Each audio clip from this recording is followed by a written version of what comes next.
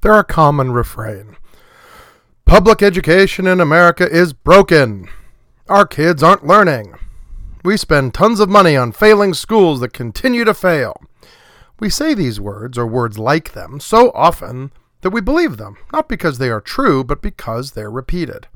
I, for one, don't believe it. What do I believe? I'm glad you asked. The United States has roughly 333 million people in it. About 56.6 million of those are enrolled in kindergarten through high school, and the ratio of public to private school is a little under 9-1. That puts the number of kids in public school a shade higher than 50 million. So, let's be sure what we've undertaken to do. Because we made public school, or its equivalent, compulsory for all U.S. children about 100 years ago, the task before us now can be stated thus. We will educate 50 million children each year and make sure they are all highly literate, can calculate, understand the history of the world as well as their nation and state, understand and be able to practice the fundamentals of scientific inquiry, engage in some form of artistic expression, begin the process of learning a trade, have instilled positive work habits and moral character, all in a safe, nurturing environment that tends to all their needs, physical, emotional, and material. Oh, and we'll have dances, a band, a basketball team, a student government, cheerleaders, and a mascot. Oh, and we'll tackle drug and alcohol abuse in teens and preteens as well. Oh, and provide education on sex that parents either can't or won't do. And we'll make sure they don't bully each other or drive each other to suicide or other kinds of self-harm. And we'll make sure they respect one another's ethnicities, religions, genders, orientations, and physical appearances. And we'll say the pledge every day for 50 million kids. We'll do that for all of them. Look, I'm not making excuses. I'm not saying that the task in front of us is impossible, so be prepared for lots and lots of failure. I'm not saying that. Nor am I saying that schools are increasingly charged with more and more while being given less and less, so we're bound to be broken. As I've said, I resist the notion that we're broken. Many critics of public school point to PISA scores, the Program of International Student Achievement, as evidence that U.S. schools are in fact broken. For example, according to the assessment, the U.S. ranks about middle of the pack in what's called the developed world. I agree with you. That's not good enough. It's not even close. We're way behind countries like Finland, Canada, Singapore, China, New Zealand. PISA releases score reports like this, reports that sort of lump data together, and which in the biz is called aggregate data. And Americans are quick to leap on the American public school is garbage bandwagon. Have you ever seen a bandwagon, by the way? A bandwagon? It's, well, a wagon, a large open vehicle meant to carry musicians in a parade. So jumping aboard meant playing whatever tune they were playing, i.e. becoming part of the group that was playing a particular song. Anyway, PISA scores are initially released in this easy-to-read and somewhat misleading format. Let me put it this way. The average temperature on Earth is about 59 degrees Fahrenheit, about 15 degrees Celsius. If you accepted that number and didn't look any deeper into it, you'd be looking around for a warm coat to wear every day. I don't know where you live, dear listener, but I'm in a desert part of Southern California. Let me just check the Weather Channel's website to see what the temperature will go up to in the next 2 weeks. Tomorrow it'll be 93. Tuesday it'll reach 98. Wednesday will clock in at a balmy 102. Then we'll get some release on Thursday, which will be merely 99. Then 95, 98, 98, 96, 97, 98, 98, 96, 94, and finally 94 on September 1st. Granted, those are all highs.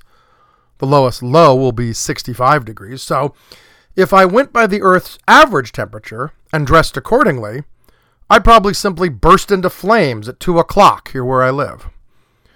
My point is, the average of the data isn't worth anything to me. I have to dig deeper, just like I have to do with the PISA data.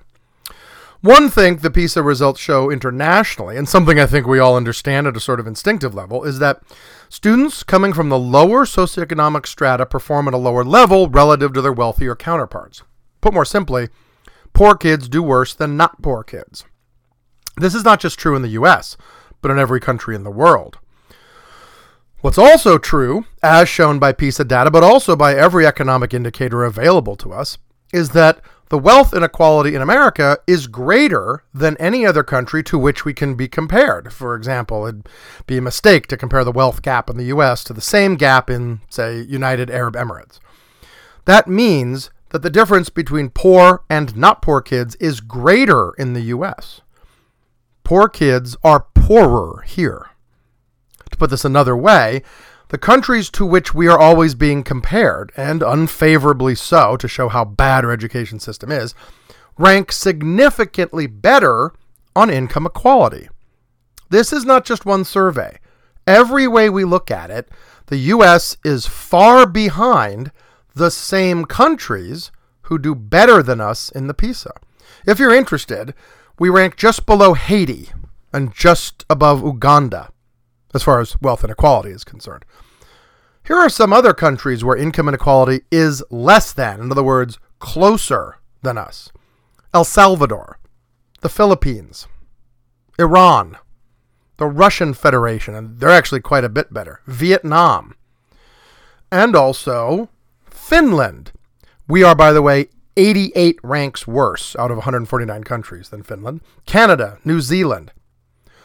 Where's China on that rank? Well, actually, worse than the U.S. in wealth inequality. So how come they do better than us in the PISA?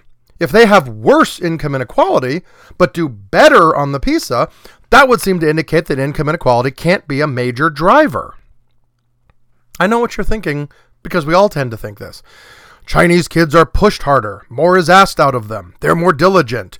While American kids are playing Fortnite and getting stoned from their cherry-flavored vape drugs and finding new ways to pierce themselves, Chinese kids are studying and taking over the world.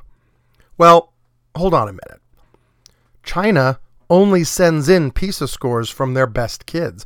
They don't report scores from their lower-performing provinces. Some of those rural provinces, which make up a substantial amount of their population, are horribly understaffed and badly run. So yeah, it's easy to get high scores if you only submit your highest ones. And those rural provinces, that's where the poor kids are. So sure, it's easy to show that income inequality doesn't affect how good your kids are in school if you don't report on the poor kids. So much for China. Let me pause for a moment. I don't want you to get the wrong impression here. You may be thinking I'm saying the U.S. system doesn't have problems. Of course it does. It's an imperfect system. And those of us deep within it are looking for ways to improve it. But the numbers people use to show how badly our kids are doing relative to other countries actually show that we're doing well. Even our poor kids, who remember, are on average poorer than poor kids elsewhere, do better than poor kids in other countries when one compares poor to poor, if that makes sense. I know it's hard to understand what I'm saying. You'd have to go deep into the numbers as I have to really see what I mean. But trust me when I tell you that the numbers don't show what people say they do. We have problems in American education.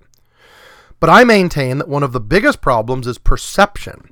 As I said, we're so used to saying American education is broken that our impulse is to follow that up with either inaction or a call to abandon all of it. Let people go to private schools instead. Use public money to subsidize the slightly wealthy so they can go to the much better private schools, which are not better, by the way, once one adjusts for wealth. If I have a car that I think is completely broken, I won't spend money to make repairs. I'll either abandon it altogether or I'll try and sell it and start over. But if only I got into the car and saw that I could change the oil filter, patch a tire, and get that one strut replaced, and then I'd have a great vehicle. American education isn't failing us. We're failing American education.